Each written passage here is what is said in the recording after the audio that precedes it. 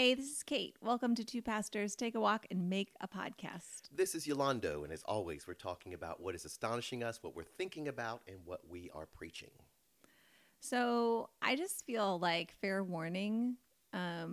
People should know this is just going to be kind of a downer. Like, well, I mean, we're going to talk about what we need to talk about, and like, I think ultimately there's a digging deep for hope, and I have hope, and I have a resistant joy, but also I just don't think that we're not going to ignore everything that's happening in the world, and like I can't be super like quippy about it because sometimes things happen that are just wrong, but on some level they're just kind of ridiculous, and so we can just kind of resist by mocking, and like this isn't that. So I don't know. So if you, I can just get it. If people are like, I can't take one more hard, like heavy thing, then probably I get it.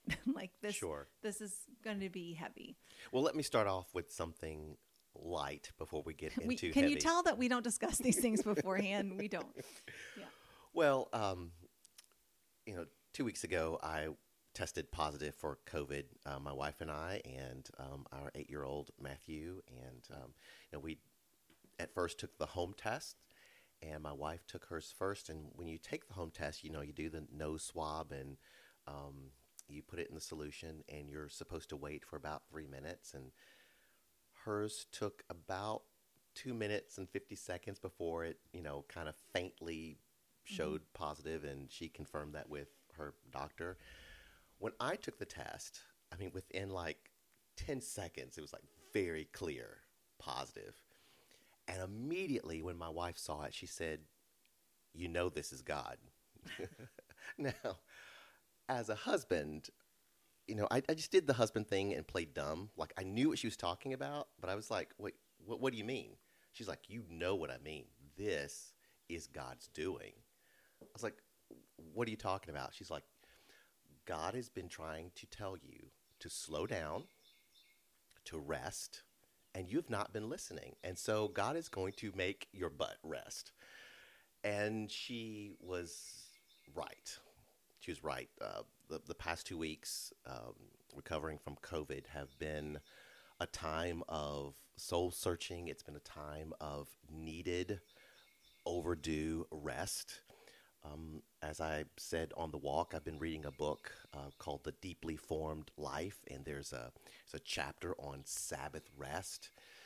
And I have been reminded over the past couple of weeks of the idolatry of seeking to produce all the time, the idolatry of seeking to make a name for yourself, to become somebody. And I'm embarrassed to say that I have fallen into that. And I say, and as a matter of fact, I said it just a few minutes ago before we recorded this podcast, quoted the words of Jesus, my yoke is easy and my burden is light. And I realized that I apply that a lot to other people, and I rarely apply it to myself and my own life. And I'm, by the grace of God, coming back to the grace, the faith that it takes to rest and trust God with things that are not done. And for some people that may sound like a big duh, but for me and my overworking self, it's been a real wrestling match. And I'm not,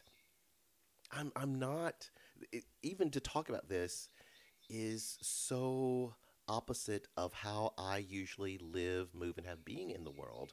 As an introverted person, I am usually very intentional about alone time, about quiet time, about prayer time. But during COVID, I just got into a work mode, and these past 2 weeks were the first weeks since the beginning of the pandemic that I have not preached or led worship. I have not taken every Sunday that the church has been in person, I have been there, and I haven't taken a Sunday off. Even when I wasn't preaching, I showed up just to set up the audiovisual equipment, to lead worship.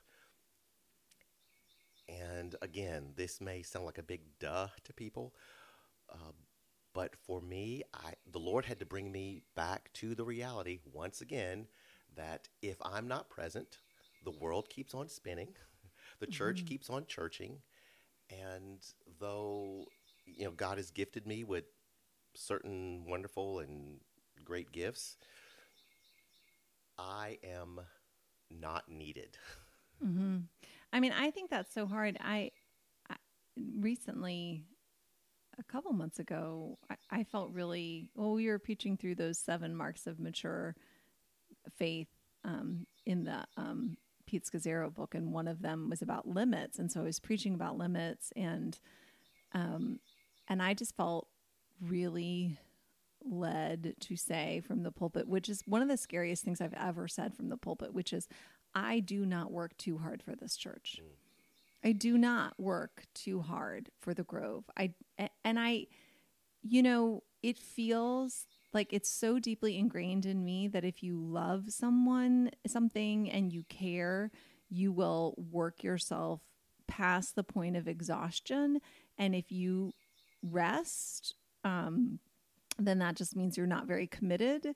And that the people who are closest to the Holy Spirit are the people who have this passion and urgency in them that can never, and obviously that's not the witness of Scripture, since Jesus being the actual Son of God, God Almighty on earth, you can't question the passion or commitment, and yet he was often slipping away to rest and to pray and not doing every single thing that could have been done.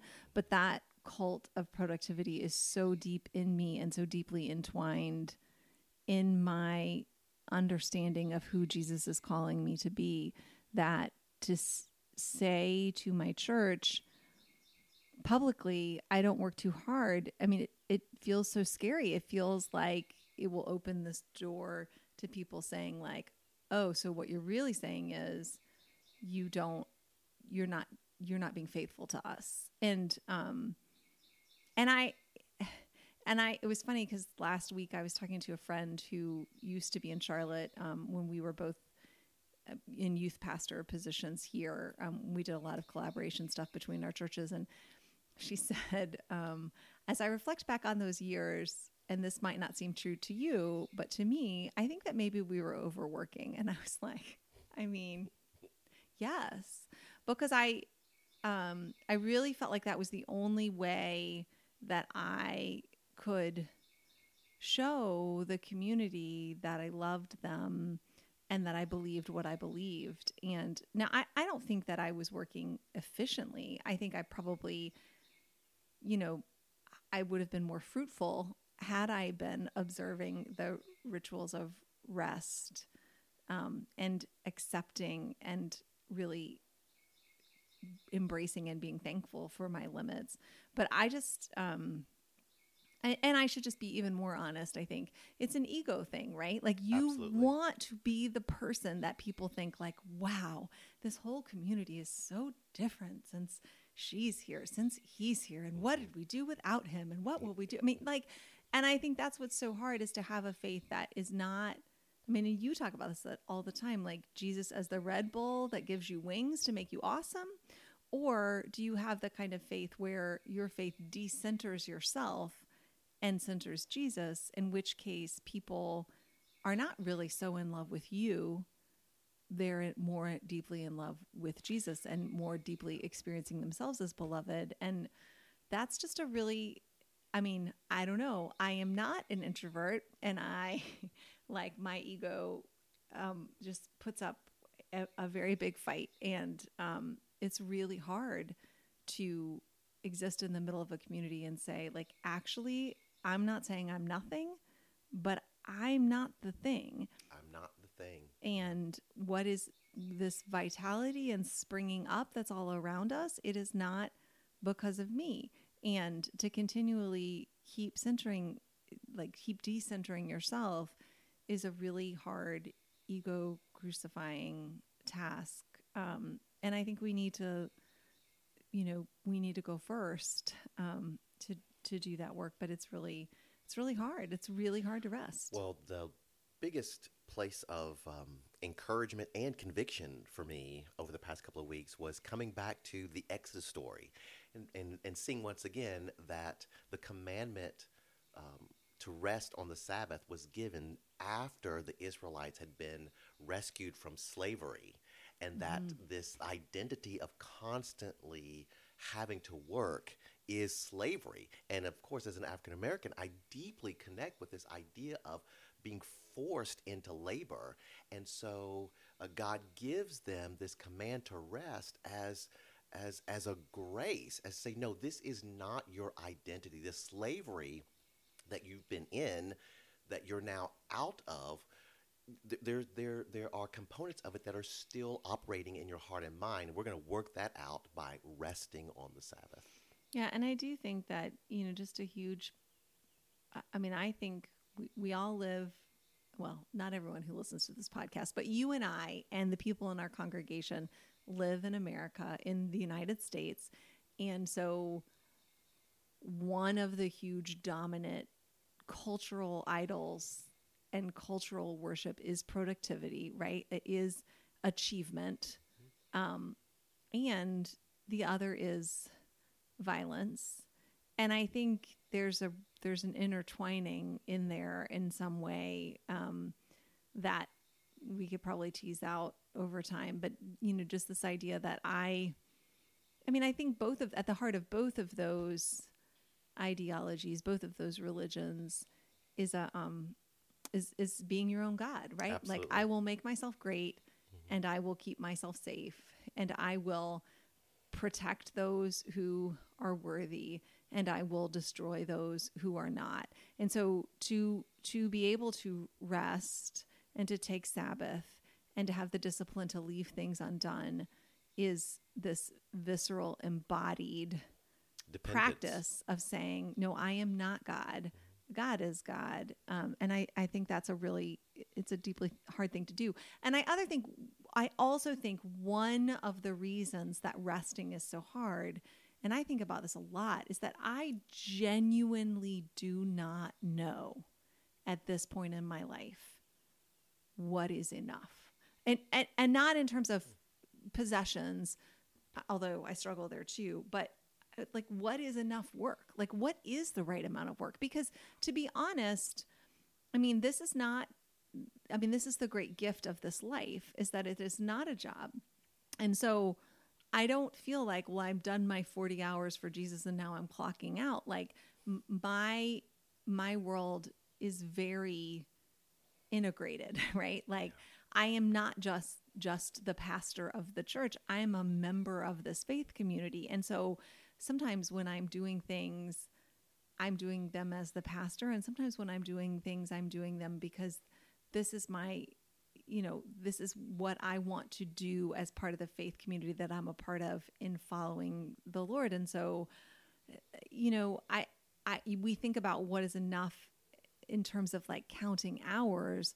And I do think that that's not, like, it's not that simple because the lines in our lives as pastors are not that clean. And I think for a long time I've thought, like, well, people in my community, if the most committed person in my community is around whatever 10 to 15 hours a week on a giving volunteer basis, then I want to make sure that I'm around 60 hours a week because I have whatever, like, I want to, and so it's just really hard to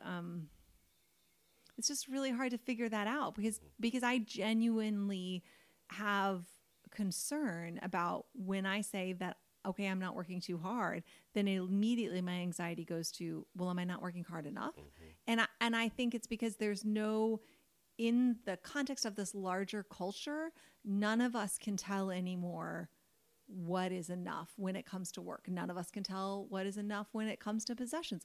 None of us can tell what is enough when it comes to having a healthy body. Like, our ability to discern is so warped by all of the messages that we're bombarded with at all times, it's really, really difficult to rightly perceive what these rhythms of work and rest should be. So Yeah, that's good. So what's astonishing you? well, I mean, I don't know what the point of this question is to be intentional about discerning the beauty and presence of God in our lives. And so I deeply, like, that's hard work. And there are some really beautiful things, particularly that I see God doing in my community that I just can't talk about yet. So I don't want to say that this is the only. There are beautiful things that are like uplifting stories that I just can't share right now. But I mean, honestly, how can anybody be thinking anything else than, we just recorded this podcast last week talking about the mass shooting in Buffalo. And I think as we were recording it, the massacre of the school children in Uvalde was happening. And I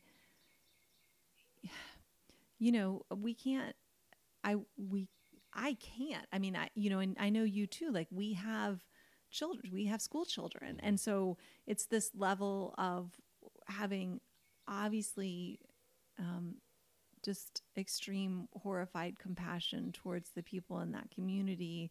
And also this sense of like, we are sending our children into school buildings that look just like those buildings, and trying to navigate what being a faithful parent looks like, and how do you love and care for your own children, and then leveling on top of that, okay, what is the word that we have for our congregations in response to all of this? And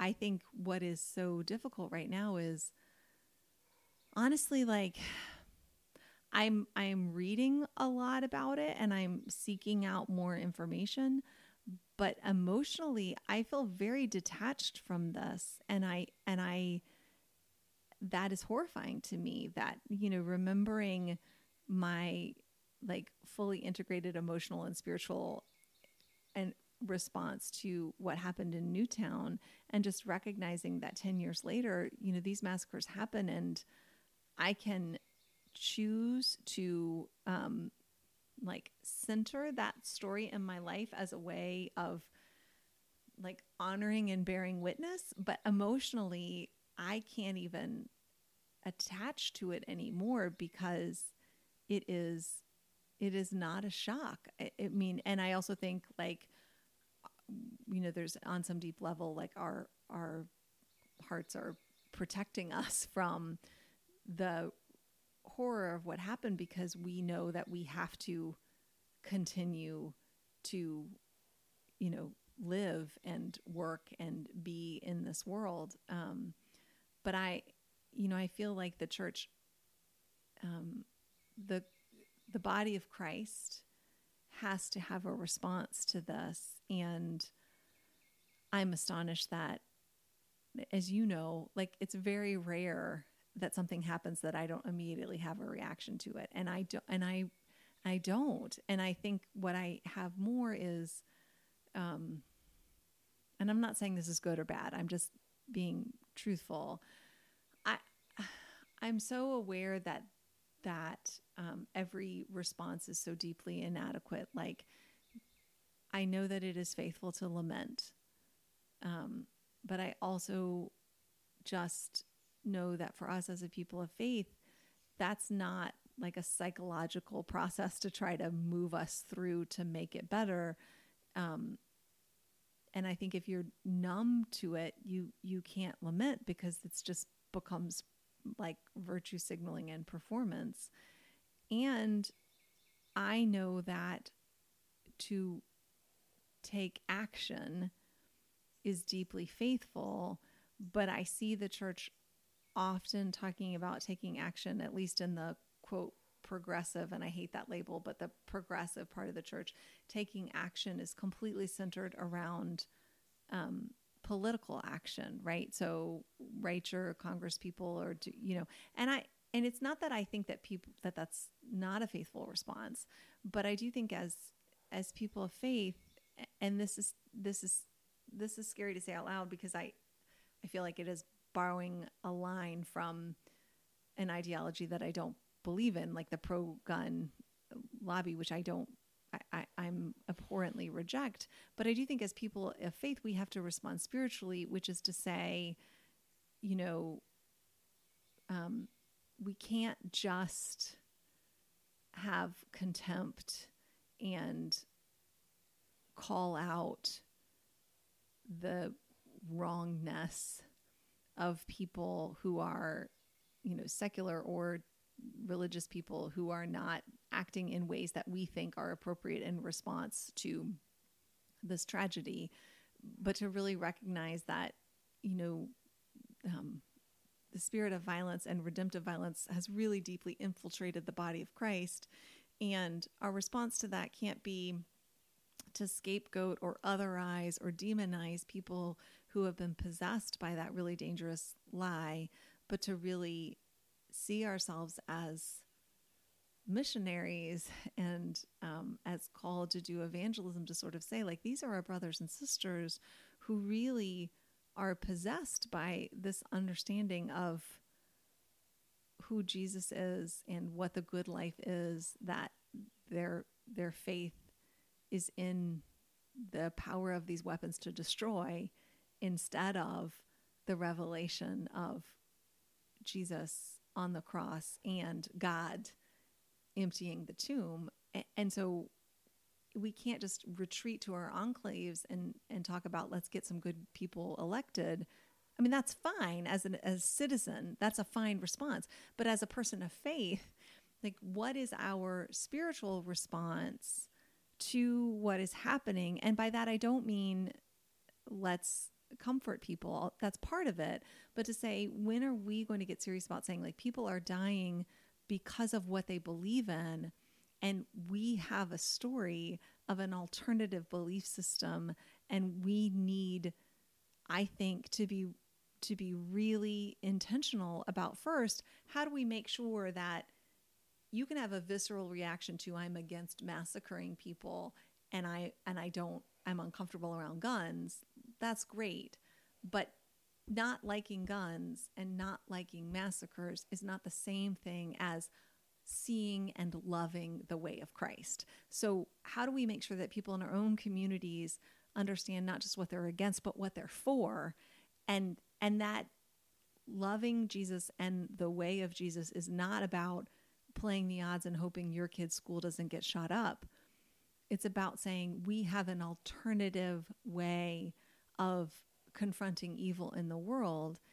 And if, as is so often, I see people identifying evil as those evangelical white supremacists over there, then our response as people who love Jesus is not to hate them or to have contempt for them or to separate ourselves from them, but to move towards and serve them with love. And, I think that's a huge, like, we're just not even doing that work of saying, of course, I want to center the victims of this tragedy.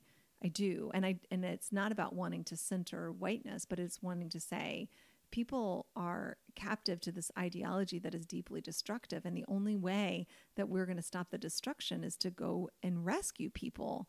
And a lot of those are people who very much think that they already are loving God. And certainly that is true. And they know that they're loved by God, but just like, you can still be like Saul on the road to Damascus and be loved by God and know God and yet be caught up in a cultural system that is masked with religiosity, that is actually resisting what God is doing in the world and destroying physically God's own beloved. So I'm astonished by what happened, and I'm astonished also by how, but where is the intentional, deeply spirit-formed response to, hey, for such a time as this, we are called?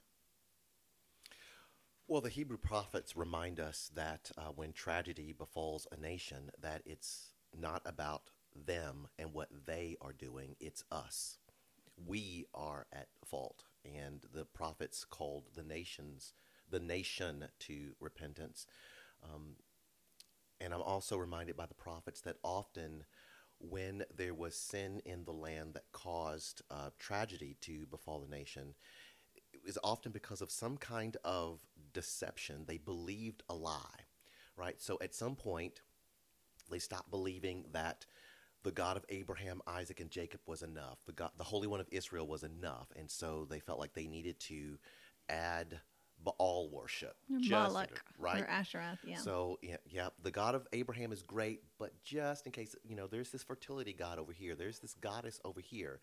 And so they fell into a deception which caused great harm to the nation. And the prophets had to say, hey, it's not those people. It's all of us. We must repent. And so I think one of the things that you're pointing to is that there just needs to be a nationwide repentance, that we have fallen under the deception of redemptive violence. We are at fault. And when there is lots of talk about them, and there should be some talk about them, but if it's all about them and what they are doing, that is misguided. And I think you are right about that, in that we have not yet seen a Christ-centered way in this situation. And I would also add in this, as an African American, it's interesting for me to watch interviews on the news featuring white parents who are particularly disturbed by shootings in schools and their legitimate fear for their children. And one of my personal messages is, welcome to my world. Right. I mean, this kind of threat is what we live with as people of color in this country. And so this sense of, hey, this could happen, this could come to our house, this could come to our school, this could come to our grocery store. This is not some distant tragedy that happens overseas. We live with this sense of the threat of violence, Right. and which causes all kinds of mental, emotional, spiritual damage, of course. And I am hopeful, prayerful, that this pain that we feel will be the beginning of the awakening.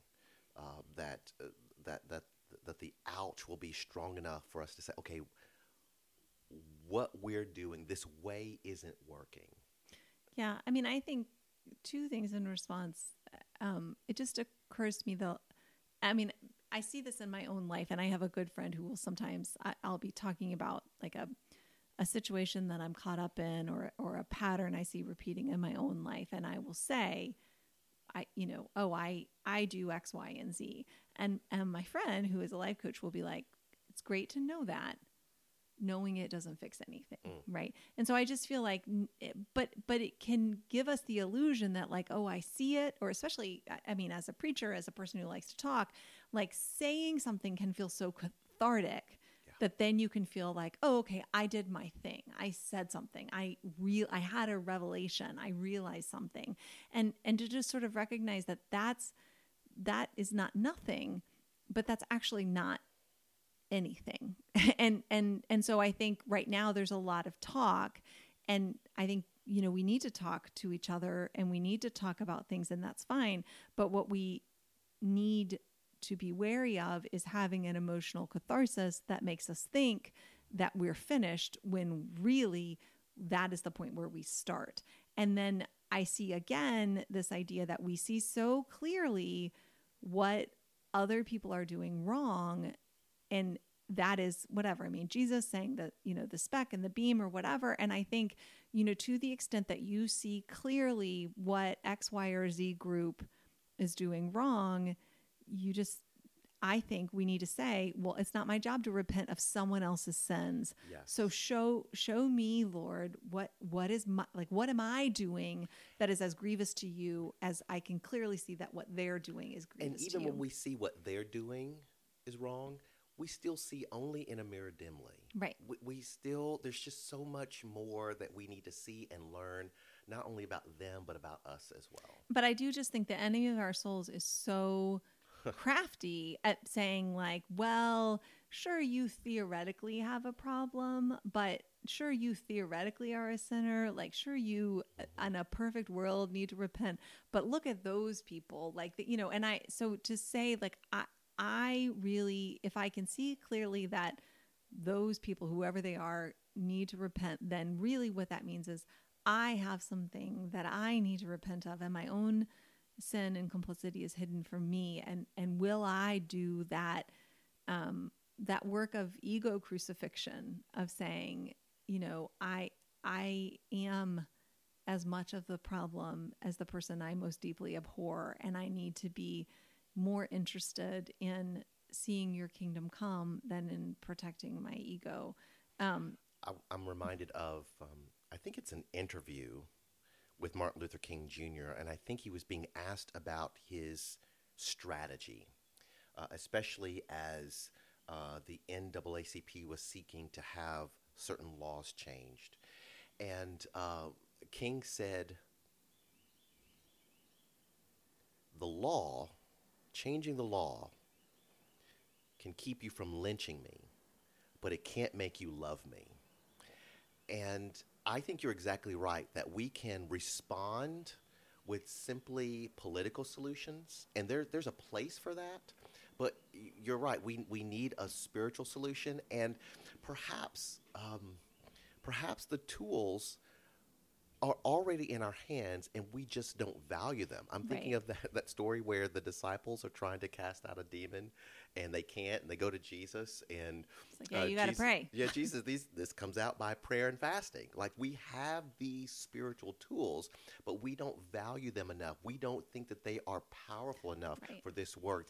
We think that they might make us nice people, make us pious Christians, but we really don't think that they are effective in the kind of warfare that we're engaged in. I was going to say, because I think the reality is we do have a solution, and that is calling people to the way of Jesus. And I think that, and that's not the same as saying we don't have a skin problem, we have a sin problem, we don't have a gun problem, we have a people problem. I'm saying, like, yeah, that means that if we are fully committed to the way of Jesus, then we start making some self-giving, sacrificial decisions to bear witness to the values of the kingdom of God. So it does not mean that my highest aspiration is to make sure that nobody gets pregnant out of wedlock and my kids graduate from college. It means I start doing things like making choices about where I live and how I form my kids and what risks I take and which ways I choose to indulge myself and where I show up and put my body on the line, especially as a person with white skin, right? To say our gift to the world is faith in Jesus Christ is not a cop-out that says I'm just going to buy mugs with Christian slogans on them and say I'm done. It's to say, like, no, this is going to require deeper commitment from you than from someone who's just willing to have an AK-15 in their house, right? And so I think because what I see happening, and I feel it in myself, I'm resisting it in myself, is there's just this deep sense of like, well, it's never going to change. And I see that happening everywhere. And while I think it's really important that the people who follow Jesus are not optimistic and not optimistic about human nature and not optimistic about human institutions, it is really important that we continue to say, like, no, we do have hope. Not in ourselves and not in a plan that we can conceive with our own craftiness, and not in our institutions, and not only a hope for an elite few like us who manage to play the odds well or hope for life after death. But we have hope here and now that the way of Jesus is still wild and untamed and contagious. And the way that Jesus has changed our hearts and our values, that didn't happen because we're special. That happened because that's what the gospel does. And so we become, I was thinking about, what to preach this past week. And I mean, I think after something like this happens, your illusion that things are okay is shattered, and your illusion that you're going to be safe is shattered. But your commitment to the kingdom of God and to the beauty of Jesus, I mean, I don't believe less in response to what happened. I believe more, right? And not in the sense of like, I believe everything is going to be okay. I mean, ultimately, like eschatologically I do, but like in my own short human life, no, I don't know. Like I have a deep amount of unknowing. But what I know is if I get to pick what I worship. And so when I see what happened in Uvalde, I see very clearly the fruits of the cult of individual self-worship. And I say whether following Jesus, quote, works or doesn't. And I certainly get a lot of people can look at what happened last week and be like, loving Jesus isn't working. But whether it works or not, I still believe wholeheartedly in the values of the kingdom of God, and even more clearly want to reject the values of this culture, even as I acknowledge I am a hypocrite, I am a sinner, I am like totally imperfect, and the closer I get to Jesus, the more clearly I see my own sin and wretchedness. So I'm not saying that my stuff doesn't stink, because I know it does, but I'm saying even still, I want to stand in that line and not find a place on the wide road because the cost is too high. The destruction is just too evil. Yeah, these times give me new eyes, fresh eyes to read things like the Beatitudes. Mm-hmm. So if you read Jesus' words, Jesus' teaching, the meek shall inherit the earth. For many years, I read that and thought, oh, what this means is that now I need to work, emphasis on work, really hard to be meek so that I can not make Jesus angry with me and go to heaven when I die. Now, in these times, I think I have a better sense of what Jesus is saying. It is a promise. It is a declaration. The meek shall inherit the earth. One of the ways I stay grounded in times like this, in tragedies like the one we're talking about, is that promise. The meek shall inherit the earth, because it can seem as if, oh no, those with the biggest guns and the most money, that's going to have the last word. Yeah, and I think that understanding of meekness is saying, like, look, if we embrace the way of Jesus in our current context, we are embracing a path to what looks like the bottom, mm-hmm. what looks like the edges, marginality, vulnerability, lack of honor and pride, because it's just not attractive according to the values of our culture. And so I think meekness is about saying, like, hey, I am aware that the choices I am making look dumb, foolish, outside of the context of the gospel of Jesus. I'm aware of that, and I'm saying, I want to decenter what seems as if it's in my best interest, and center the way of Jesus. But honestly, it's not because I am more virtuous. I mean, what we know after following Jesus is that to do that work that looks like decentering and looks like you're working against your own best self-interest, what we know is that that's not true. That actually, in choosing the way of Jesus, we are choosing the way that leads to abundant life. And we are walking in our own best interest. And we are not like spiritual heroes and aren't we so wonderful, but we are redeemed sinners who have been graciously welcomed onto this path, and we walk with deep humility knowing that we have been rescued. And so just having that whole, and I guess like that's the whole thing, like I want to meet people in the tragedy, and I do think there's a truth in terms of which ideologies are contributing to the kind of just violent brokenness that we're seeing, but we cannot be making moral superior pronouncements on Virtue Hill, because that's not, I mean, that's just not real, and it's not helpful, and it's just reinforcing the kind of polarization and separation that is just contributing to the spirit of enmity that exists among us, as opposed to the spirit of neighborness. Yeah, I hear a lot of people these days, both left and right, conservative, liberal, saying, I feel like the country's off. I feel like something is wrong with the country. And what usually follows is, and if those people, right, and if they, rarely, I was going to say if ever, do I hear someone say, hey, the country is off, and then say, it's me, O Lord, standing in the need of prayer. It's, I'm contributing to what's wrong, and I know it. Right. Well, I think of that. There's that story about G.K. Chesterton writing, I think in Britain, like after World War II, and they were essays that people, thought leaders were supposed to contribute in answer to the question of what's wrong with this country today.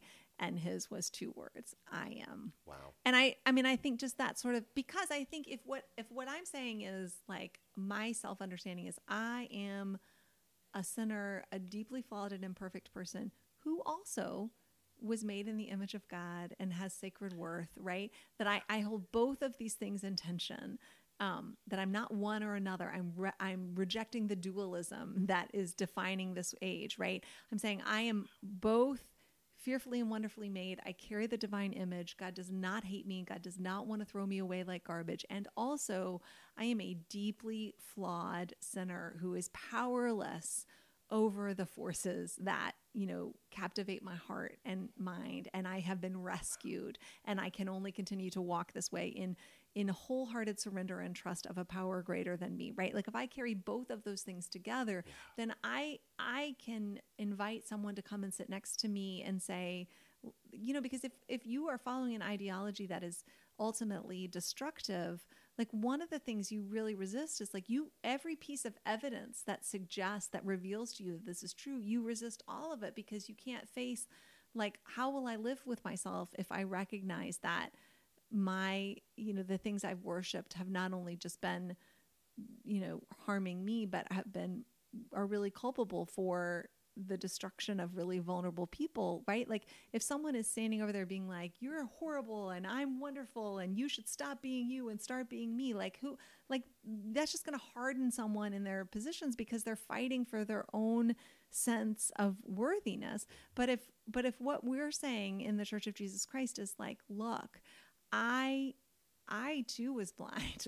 I too have willfully, intentionally and unintentionally, consciously and unconsciously, chosen evil instead of good. And I've been rescued. And now I have this life of freedom and peace and a joy that I could never have before. And I'm not any better than you. In fact, I might be substantially worse than you. But what I'm saying is, life in this lifeboat is so much better. Like, come sit next to me and you don't have to hate yourself for forever. And that's just not, like, the culture war will never preach that message. And we can't contempt people into giving up their understanding of who they are and what good is. But what you can do is love people in a way that makes them think, like, how are you able to love me like this? And what's the source of that love? Yes, because in the West, and you, I'm just going to restate what you just said, because I think it's really, really good. And I think you have put your finger on something really helpful, in that in this culture war, we're basically invited into one of two sides, right? We have very dualistic thinking in the West. So you're either this or that, left or right. And whatever side you're on, that ideology gets baptized as Christian. And so it's really hard to critique it from within. And what needs to happen is that people need to be offered a third way, the way of Jesus. And I do want to say, I am aware that a lot of times there's the spirit of both sides, kind of like, well, it doesn't matter. Everybody just do what seems good in your eyes because both sides are corrupt. And I want to say, like, the way of Jesus is resolute. Like, you can't both sides, like the prison industrial complex. You can't both sides a criminal justice system that is unjust towards historically marginalized and continually marginalized people. Like, oppression is not, like, there is a truth, right? And I believe that. I believe that often religious leaders who have claimed to have the truth have been just like completely 100% wrong and destructive about that. But I don't think that in any way there's nuance in God's eyes towards both the person who murdered those little children or murdered those grocery shoppers. There's not nuance in God's eyes that was an act of horrific evil, or the acts that led up to that where the person had clean hands. So, the people who are profiting off of selling those guns or profiting off of, marketing ideologies and lies that inflame hate. I don't think that God's moral authority, I think, is absolute. But what is true is that I think none of us have it, right? So Correct. if what I know is truth, it is not because I was somehow morally superior and figured it out. There's nothing I know that hasn't been revealed to me by God. There is nothing that I have that was not given to me as a gift. And so we have no pride because, if we're right, it's to God's glory and not to our own. And if we're wrong, it's because I'm waiting here for either the revelation of God's truth to be given to me or the healing of my ego enough so that I am vulnerable, but for the grace of God, which means when I really know that, if I'm right, it's to the glory of God. And if it's wrong, it's because I'm still resisting what God is doing in my life. I don't have any ego, and I can't other people who are wrong because I know that I'm the same. And I think that's, for all that in the PCUSA that we talk about Calvin, like we talk about Calvin, but we don't live like we believe in the absolute grace as the defining reality. Like we live off I hear people talk about like, oh, we're going to get a good progressive leader in there. This is not the thing. Like, I don't want people to be progressive. I want them to be Christ-like. I don't want people to be conservative. I want them to be Christ-like. And Jesus does not fit neatly in either of those ideologies, which aren't as absolute either as people pretend that they are. Correct. So anyway, that's it.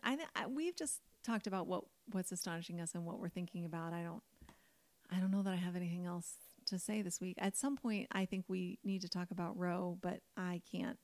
I don't have the heart to just even wade into that on this particular week. Well, maybe the final thing we should talk about is what we're preaching this Sunday is Pentecost. And this conversation reminds me of a truth that I don't often bring out on Pentecost Sunday, but I just might this year, in that on Pentecost Sunday, when the Holy Spirit is poured out on the church in Acts chapter 2, God is doing the thing that God had promised to do since Genesis 3, right? The desire of God's heart, the deep desire of God's heart expressed in Scripture is to dwell with people, right? And so what we see throughout both the Old and New Testament is God making a way to dwell with people.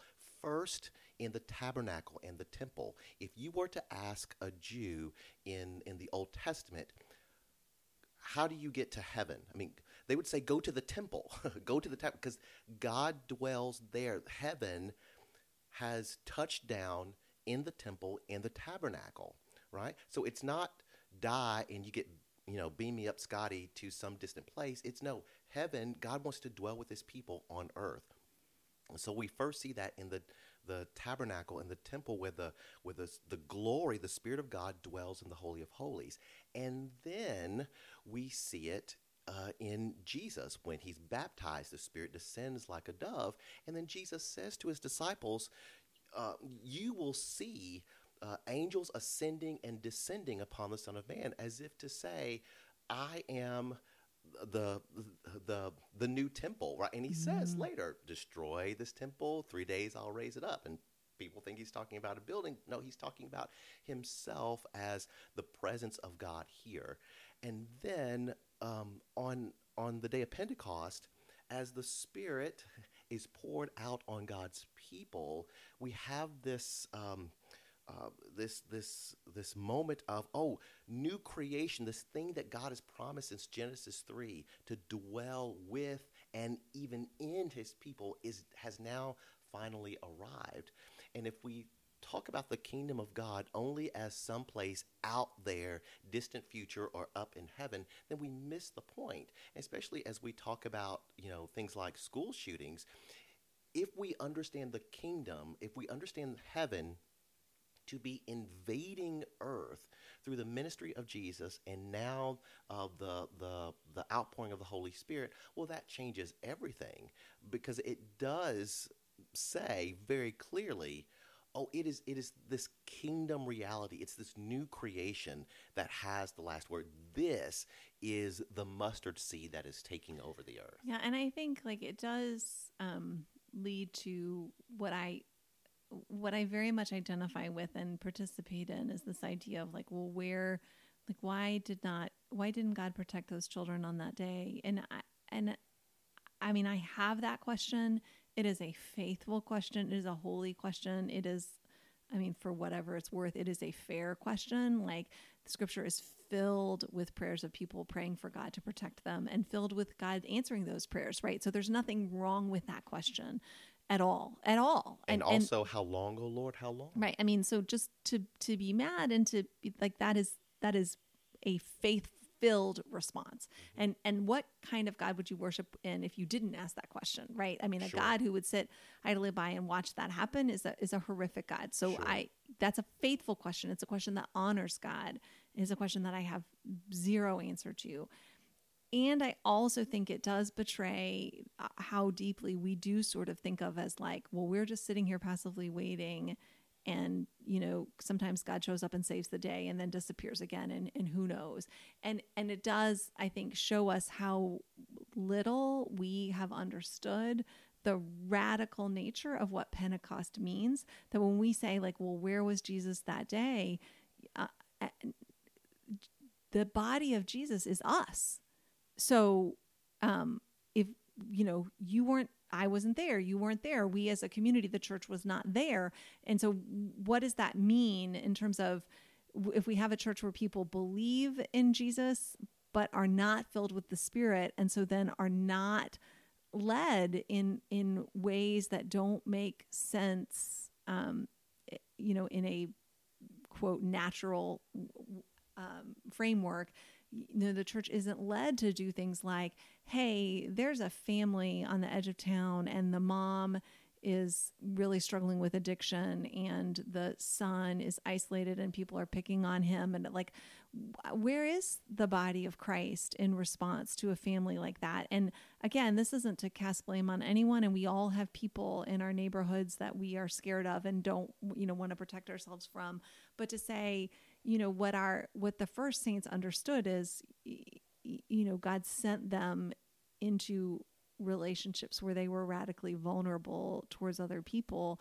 And I think, again, I am all for, if I could get rid of every AK-15 in this whole country, I would do it tomorrow. I think it's faithful. I think if the body of Christ understood who Jesus was, we would all agree, right? So I'm not saying that there's not, I think, a faithful political action, but I'm also saying that's not our lane.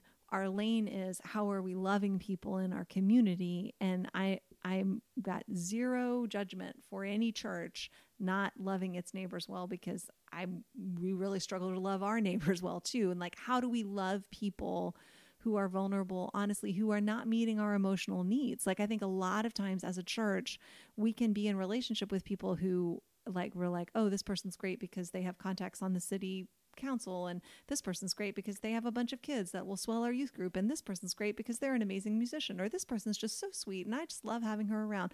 But how are we at being in relationship with people who are far from Jesus and don't meet our emotional needs, right? So like, this person is horrific. Like, I can't, like, it's really difficult for me to be around them because they don't think I'm that great and they're not deferential to me at all. Like, can I be in an open-ended, wondering relationship with that person? I'm not saying that we need to sign ourselves up for abuse or, but are we actually willing to be in relationship with people who are not in relationship with Jesus and to interact with them with integrity but also with forbearance and love? Or are we only willing to show Christian love to the people who already show up in ways that feel very lovable to us? Like, that, I think, is the question of saying, like, we're in the middle of an epidemic of disconnection and loneliness and enmity and fear. And how are we in our own spheres of influence saying, hey, is there a way that I can serve selflessly, self-givingly to someone and let the results belong to God? Yes, if Christians ask the question, what do you think heaven is like? Many would say things like, there's peace, there's love, people are getting along, there's no ethnic tension, no one's hungry, no one is addicted, there's no violence. And one of the ways I'm beginning to understand Pentecost is that the Spirit of God is poured out on the believers of Jesus to live that way, right, to live this new creation life, even now as we anticipate the full coming of the kingdom. And so that would include being in relationship with people who are not yet believers in a way that is love and grace, and we become an open door for them into God's family. And I think also just being able to, not expect the kingdom of God to come in through, a presidential election whereby the Congress does whatever and it's this huge act and swoop and once for all and it's all done, yes, right? I mean, to be able to say, like, well, if I believe that these are the values of the kingdom of God, then where are, like, the small, stupid, failure-filled ways in my own sphere of influence that I'm trying to walk that out, feeling like an idiot, feeling like it's not going to make any difference, feeling like, I'm apt to really fail at this, but to say, like, okay, but, like, even in that process of failing at it, I am going to be growing spiritually. And also I know that, that God accepts imperfect gifts and that God, in fact, delights in displaying the power of God in imperfect gifts. And, the other thing that strikes me always about, just about the people of God and the way we talk about, the way Scripture talks about the people of God, and you alluded to it when you're talking about, Jesus, the angels ascending and descending, which also, if you think in Scripture, will then pull you back to Jacob having the vision, and and in the Hebrew Bible, we're always talking about, like, well, I'm the God of Abraham and Isaac and Jacob. And what I think is really important, and often the people of Israel are called, Jacob so often. And I think it's really important to recognize, like, Jacob was a bad dude. Not very nice. He was fearful, and he was selfish, and he was grasping, and he was taking all he could take. And I think, again, when you were raised up in this, like, Western dualism, you're like, well, this doesn't make sense. Esau was good and Jacob was bad. And why has God chosen Jacob? And,